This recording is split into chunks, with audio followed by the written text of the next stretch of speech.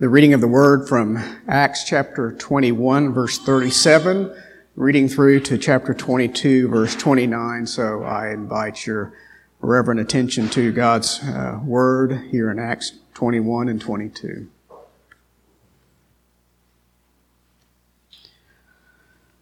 As Paul was about to be brought into the barracks, he said to the tribune, "May I say something to you?"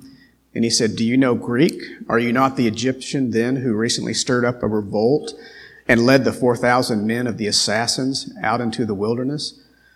Paul replied, "I am a Jew from Tarsus in Cilicia, a citizen of no obscure city.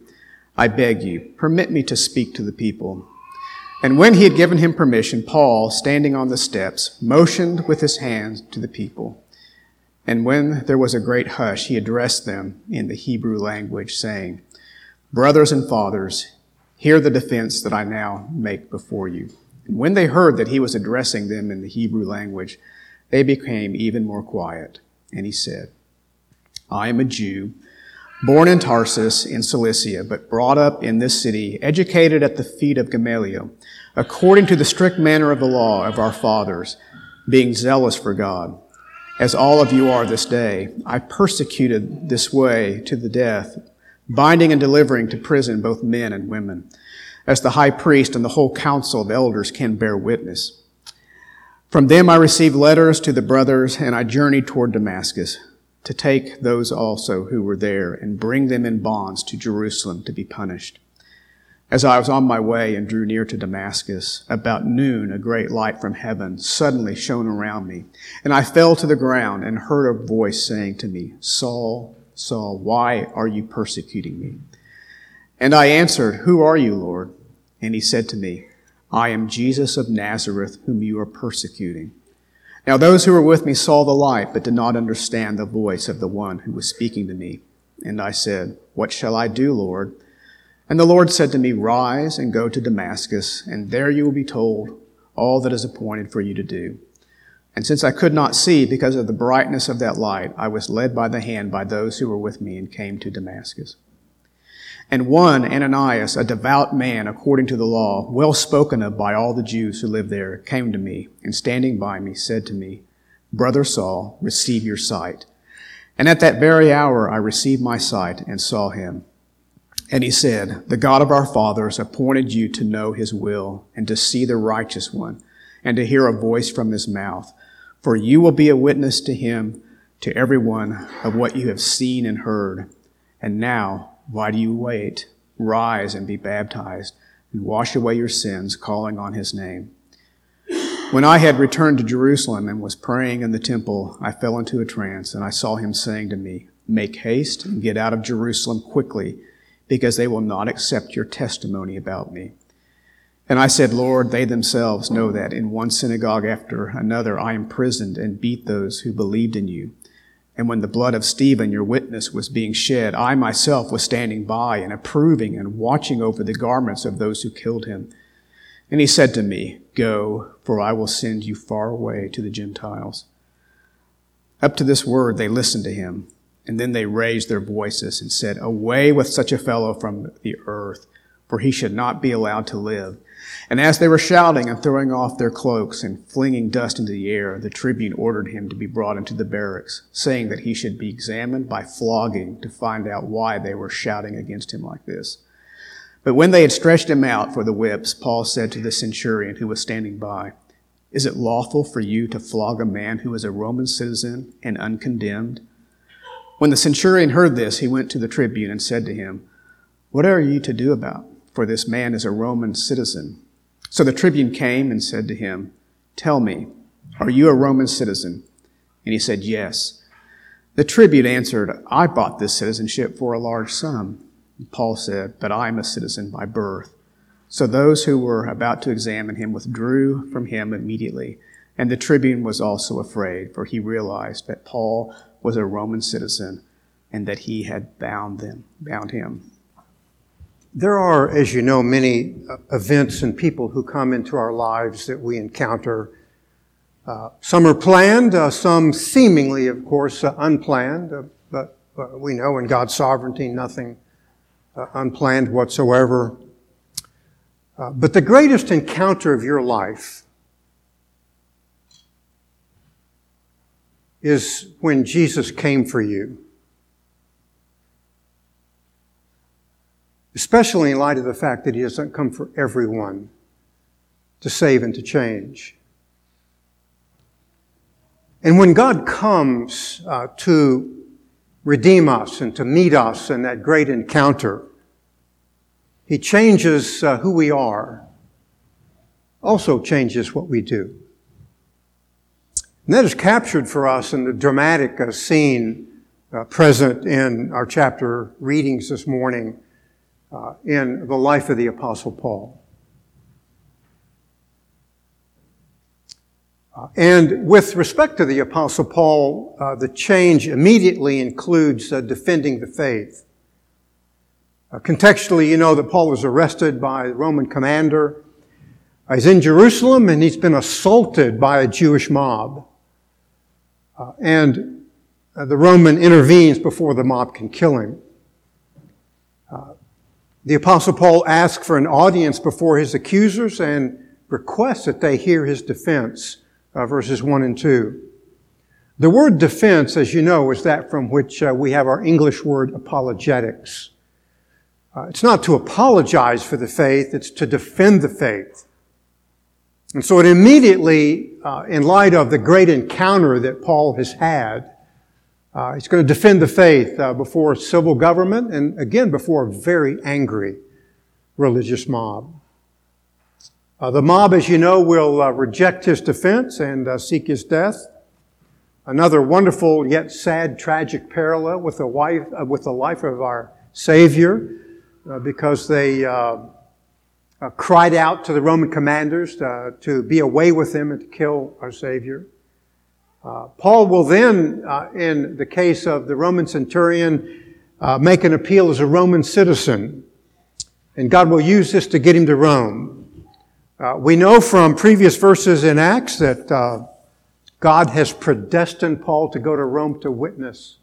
He's going to get to Rome, and not even an angry Jewish mob that's totally out of control can get in the way of God.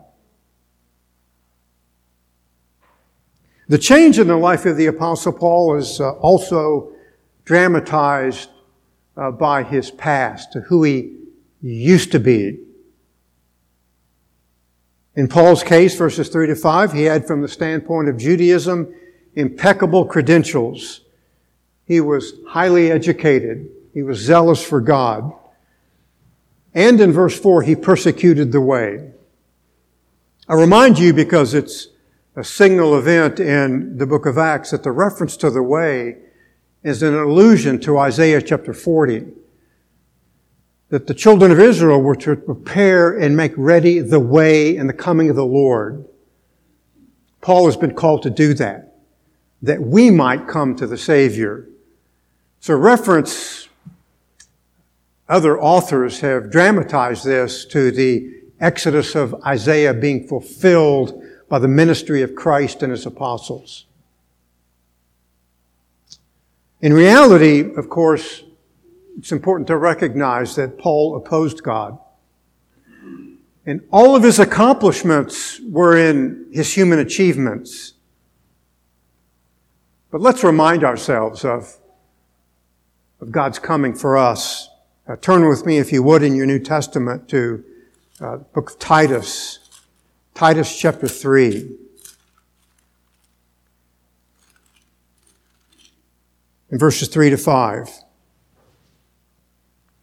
Like Paul, we were also once foolish ourselves, disobedient, deceived, enslaved to various lusts and pleasures, spending our life in malice and envy, hateful, hating one another.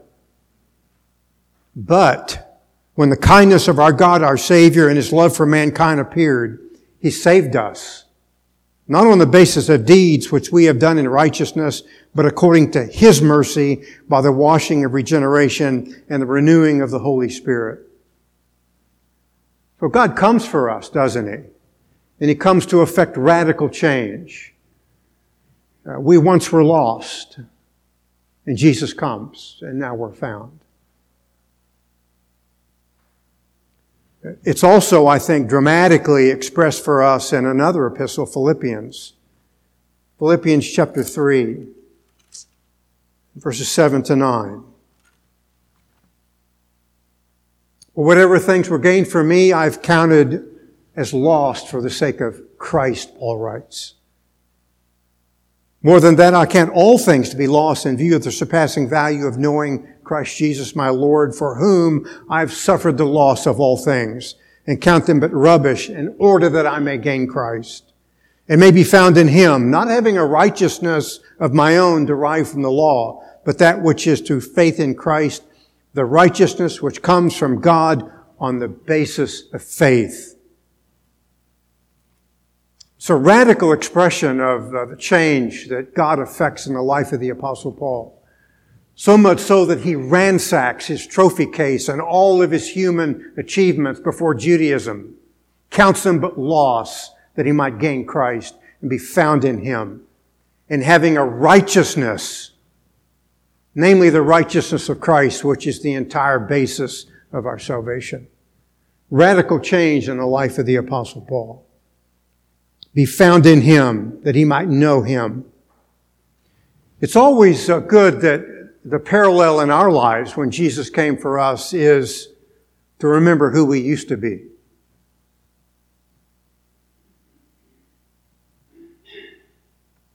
And, of course, who we are now by the grace of God. Reminded of the words of Matthew 18:11, Jesus says, "For the Son of Man has come to save that which was lost." When Jesus came for you, you were lost, and He found you.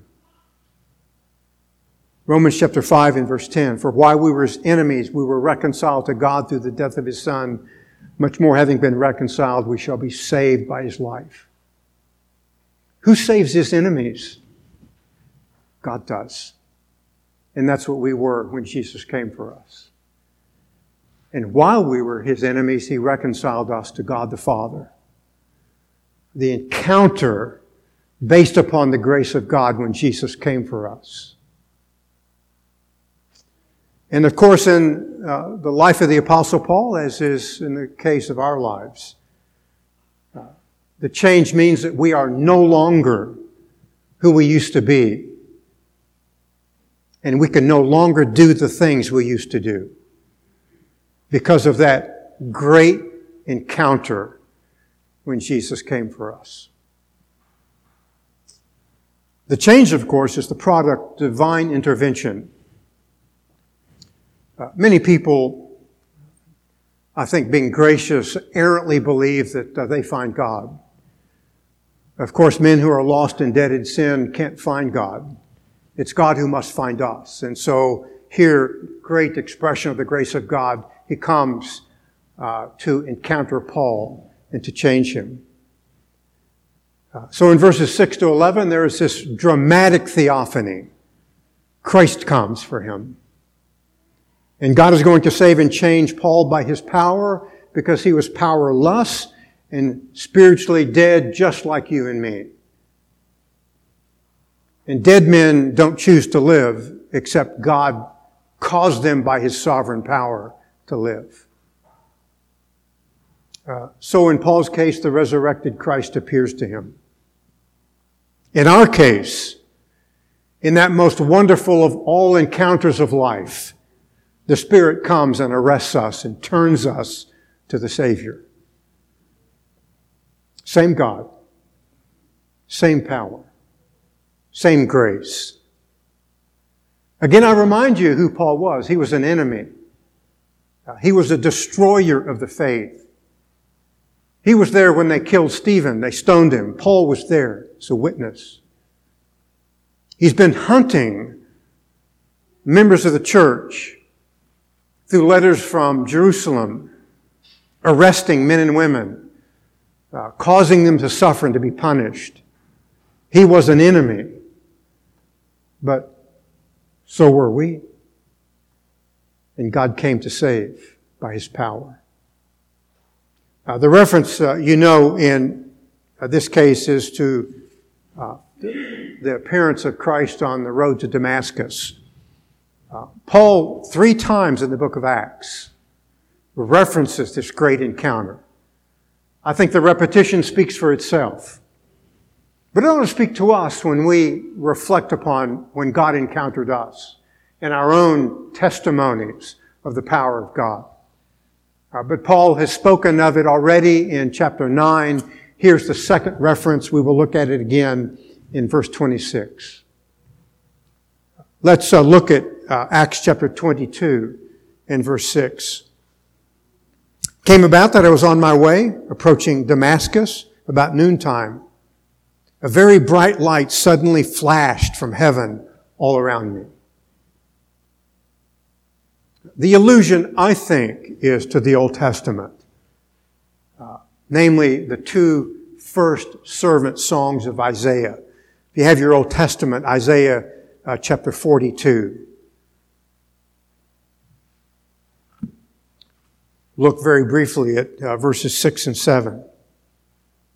So reference to Christ, the appointment of Christ by God the Father. Isaiah chapter 42, 6, and I will appoint you as a covenant to the people, as a light to the nations.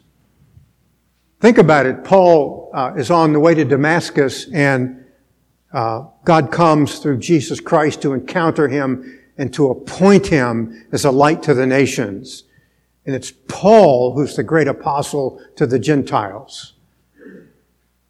Verse 7, to open blind eyes and to bring prisoners out of the dungeon and those who dwell in darkness from the prison.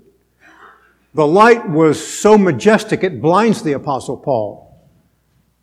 Jesus opens his eyes in sovereign power. Isaiah chapter 49, 6, known to us as the second servant song.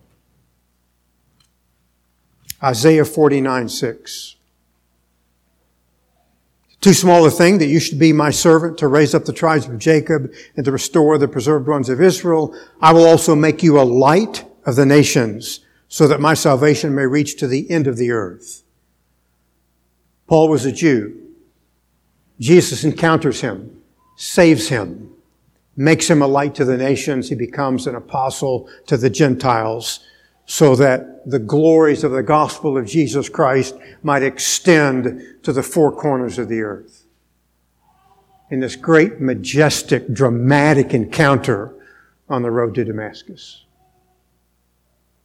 The light, of course, is the glory of the resurrected Christ. The sheer majesty of the Savior causes Paul to fall to the ground. And the divine effulgence interdicts his enemy and recruits him for his service. It's exactly what he did for us. We were the enemies of God. He saved us and recruits us to his service and worship. Paul alludes to this dramatic event in 2 Corinthians chapter 4, verse 6. For God who said, light shall shine out of darkness, is the one who has shown in our hearts to give the light of the knowledge of the glory of God in the face of Christ. Dramatic event in Paul's encounter with the resurrected Christ. It creates light in a darkened heart. The reality of the biblical theology is that the resurrected Christ begins the end-time creation by conquering death and creating spiritual life. Dramatic in the sense that you and I were in prison and he opened the prison doors by his divine power, set us free as the sons of God. Another way to look at it is in the language of the Apostle Paul, 2 Corinthians chapter 5, verse 17. If any man is in Christ, he is a new creature. Old things have passed away. Behold, all things are new. And all of these things, Paul says, are from God. One of the radical realities of this encounter is it's all of God, by God, and for God. we bring nothing. God doesn't save people who are drowning. He saves people who are dead. God doesn't save people who are attempting to find Him. He saves people who are lost and radically changes them. Notice how our Lord identifies Himself to the Apostle Paul. Paul says, well, who are you? Jesus says, I'm the one you're persecuting. You are persecuting me. Think about that in terms of the sense of the body of Christ. In a certain sense, Paul was not persecuting Jesus, persecuting His church, but they're one and the same. And Christ is head of the church. The union, the dramatic union of the head with the entire body, persecuting. I remind you again, that's an enemy. And God saves enemies and changes them, recruits them in one dramatic event. Notice the instantaneous change in Acts chapter 22 and verse 10. And Paul said, what shall I do, Lord? And the Lord said to me, arise and go into Damascus, and there you will be told of all the things it has been appointed you to do. What shall I do, Lord? That's the effect of dramatic change. He's been done for, and now He's going to go do. If you will, the one-time persecutor presents himself for service. The one-time destroyer is now a defender.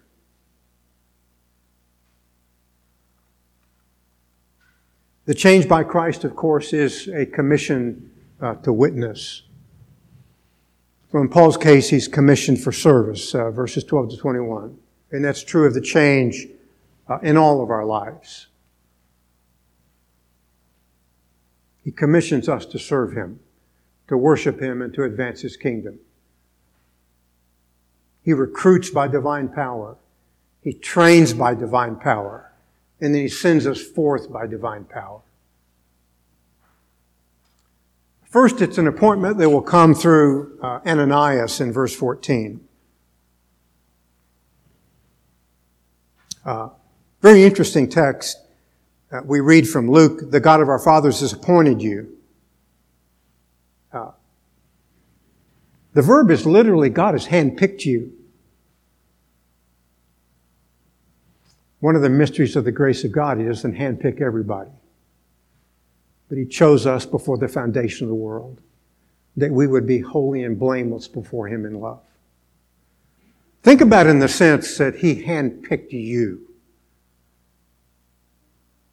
Yeah, we get discouraged, we get beat up. Sometimes we need to retreat and go on sabbatical and perhaps wash our wounds.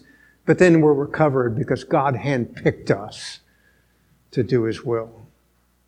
But notice the purpose, the purposefulness of God. When God changes, He changes with purpose. Again, verse 14.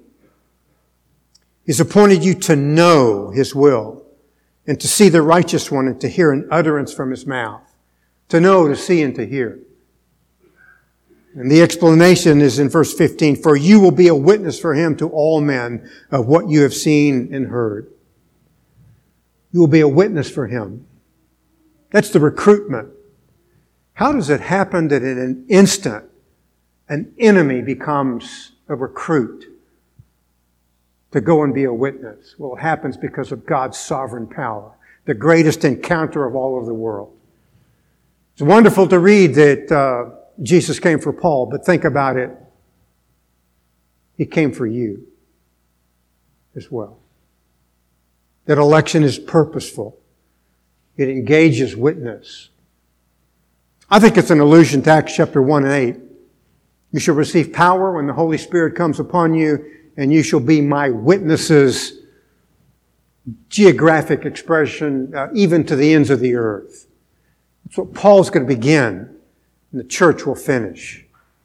the purposefulness of divine election, the greatest of all encounters when Jesus comes to gather His people. That the Spirit comes for power and divine ability to prosecute the call to witness. Absent, of course, of the divine power, the prosecution of the witness will fail. It's good for us to remember that God doesn't fail in His purposefulness. He can't fail because of who He is. It's also important to recognize in Acts chapter 1 verse 8 that the commission includes the very content of the witness. New American Standard reads, "And you shall be my witnesses." I'd like to paraphrase that. "And you shall be witnesses about me." This great divine encounter changes the Apostle Paul. To carry the gospel to the Gentiles, the encounter engages us to witness about the great Savior. I stress that because, in my mind, it's an expression of the content of the gospel. It's also an expression that the Spirit empowers the content. If the Spirit were not present, nothing would happen. That's why the encounter is so majestic. It changes Paul. It changes us. It makes us new. It commissions us to do, and we go do the things that the great God has commissioned us to do. To be witnesses of the majesty, the greatness of the divine, eternal effulgence in the eternal Son of God, who is Christ Himself. Greatest commission of all time. It came to Paul, also comes to you. Unlike some of you, I was commissioned in the service. Some of you are commissioned in your own vocations to go do in certain things. Spiritual world, we're commissioned to the greatest of all events, to carry forth the majesty of the name of Christ, the eternal Creator God, who is making all things new by His power and gathering His people, and will ultimately consummate it when He comes for them. Should be the greatest encouragement for us, because nothing is meaningless. There is no chance. There's the eternal Son who recruits us to do His will. This commission of Acts chapter 1 verse 8 that I think Paul is alluding to, when he tells Paul he's going to be a witness, it unravels most beautifully in Acts chapter 1 verse 8. But if you recall, when we were preaching through that text, I saw it as an allusion to Isaiah chapter 43. In other words, I think Luke is relying on the prophet Isaiah as he speaks of the greatness of the coming of Christ, inaugurating the end-time exodus to our end-time destination. And what are we to do in this great end-time journey? Isaiah chapter 43, verses 10 to 12. The larger context is, interestingly enough, the restoration of Israel. And if Luke is indeed alluding to Isaiah, it's our restoration. As well, in the immediate context, God summons idolaters to court and challenges them to predict and affect the future. Guess what? They can't. Idols cannot predict, much less affect the future. Allah can't. Buddha can't. All of the idols of the world are gathered into a courtroom. And Isaiah says the courtroom is silent. You know why? Because they're totally impotent. There's only one God who can affect the future, and that's our God. That's our Savior who came for us. That's the majesty of who He is. And God interrupts the silence in the courtroom with witnesses of His sovereignty. Let's read the text, Isaiah 43, verses 10 to 12. You are my witnesses, declares the Lord, and my servant whom I have chosen, in order that you may know and believe me and understand that I am He. Before me there was no God formed, and there will be none after me. Even I am the Lord, and there is no Savior besides me. It is I who have declared and saved and proclaimed, and there is no strange God among you. So you are my witnesses, declares the Lord, and I am God. If I am correct in understanding that theology has been picked up by Luke in Acts chapter 1 and then expressed again in the great encounter of Jesus to the Apostle Paul on the road to Damascus, it means that the great God of heaven is acting again and raising up a true witness of who He is, namely witness about Christ, the majesty of God. The reference to witnesses, interestingly enough, in the context of Isaiah, is that God has kept for Himself witnesses who have kept themselves pure from idolatry.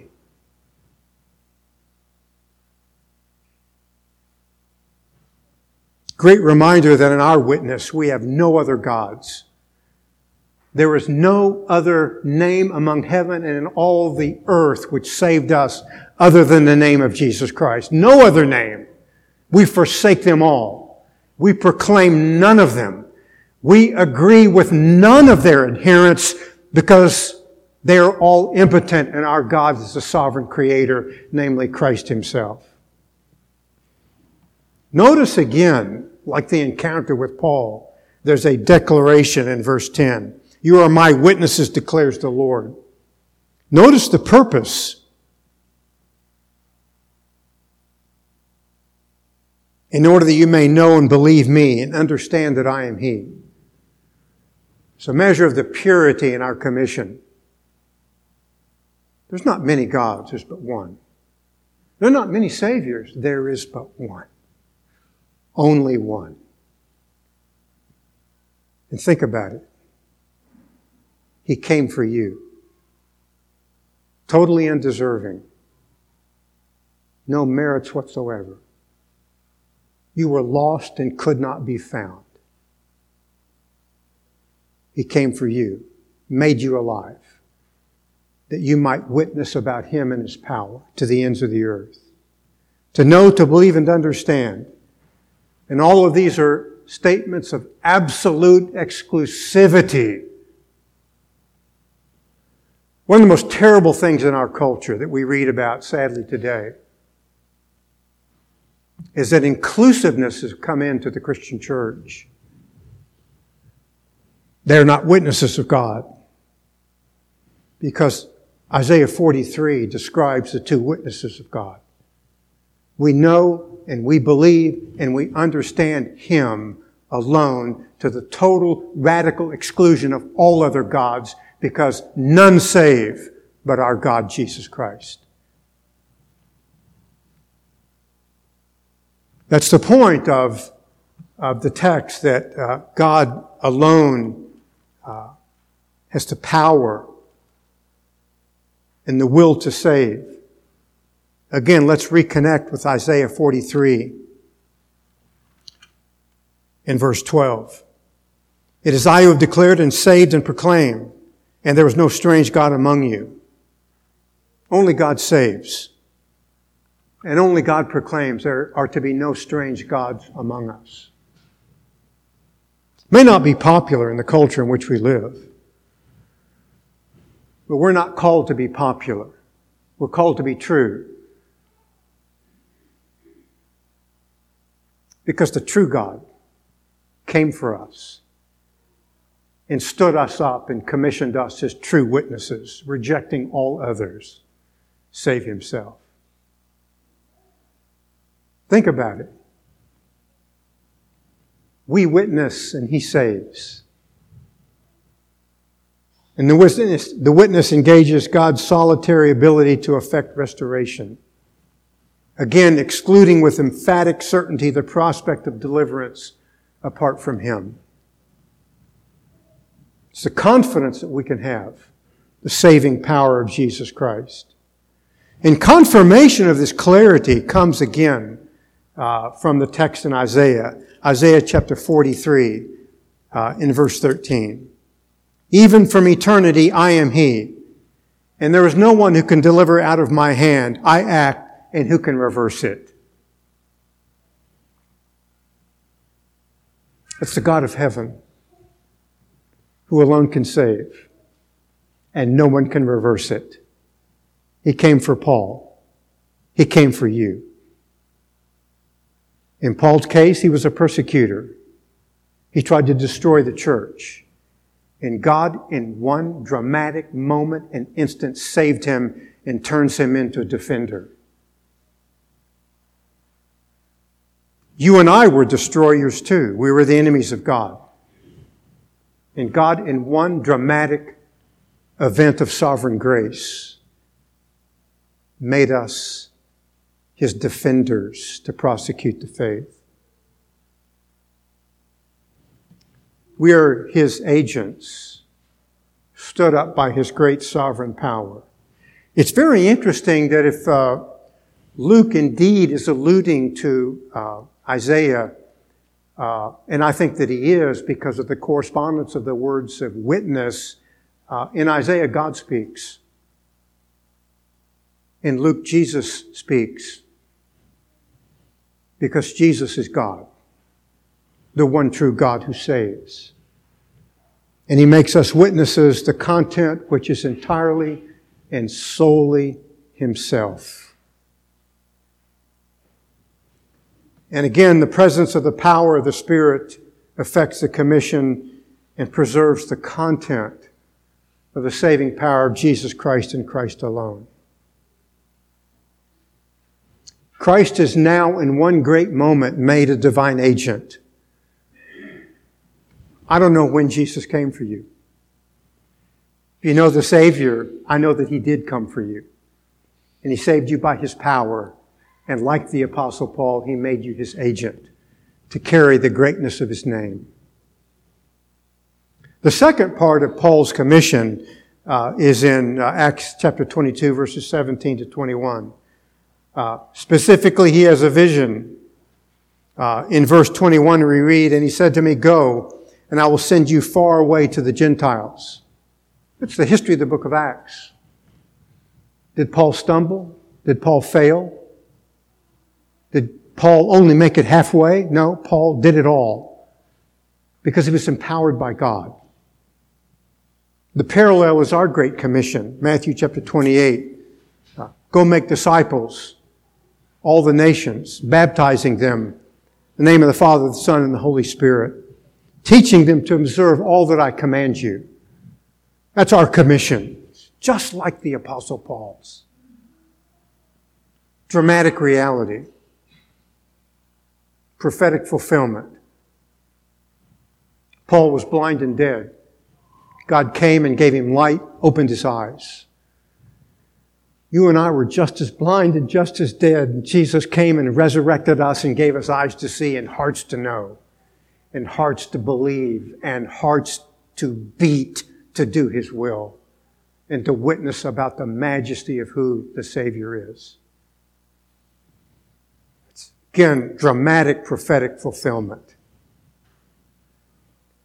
Really, in that sense, it concludes the entire prophecy of the book of Isaiah. Isaiah 66:18, the prophet says the time is coming. In Acts, the time now is.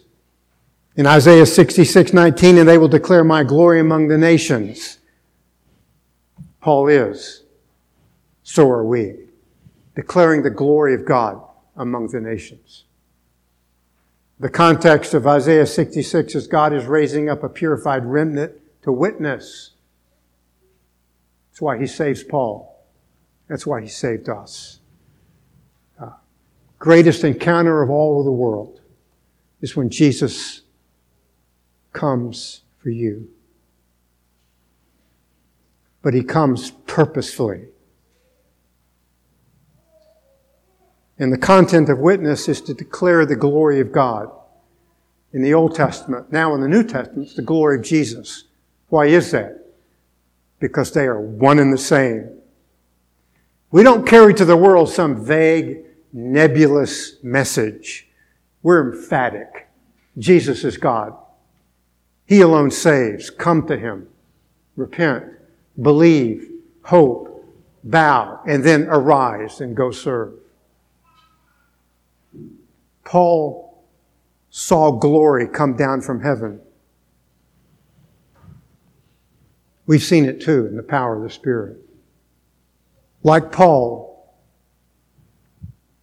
we too are changed radically, carrying forth what? The message of the glory of the eternal God. Paul was a destroyer, and God made him a defender. We were destroyers, and God made us defenders in our witness to the world of Jesus Christ, the only hope, apart from whom all are lost forever. But God comes to save, and He encountered us and saved us. So our encounter with Jesus is different, of course, in degree, but not in kind. We were enemies. We lived for self.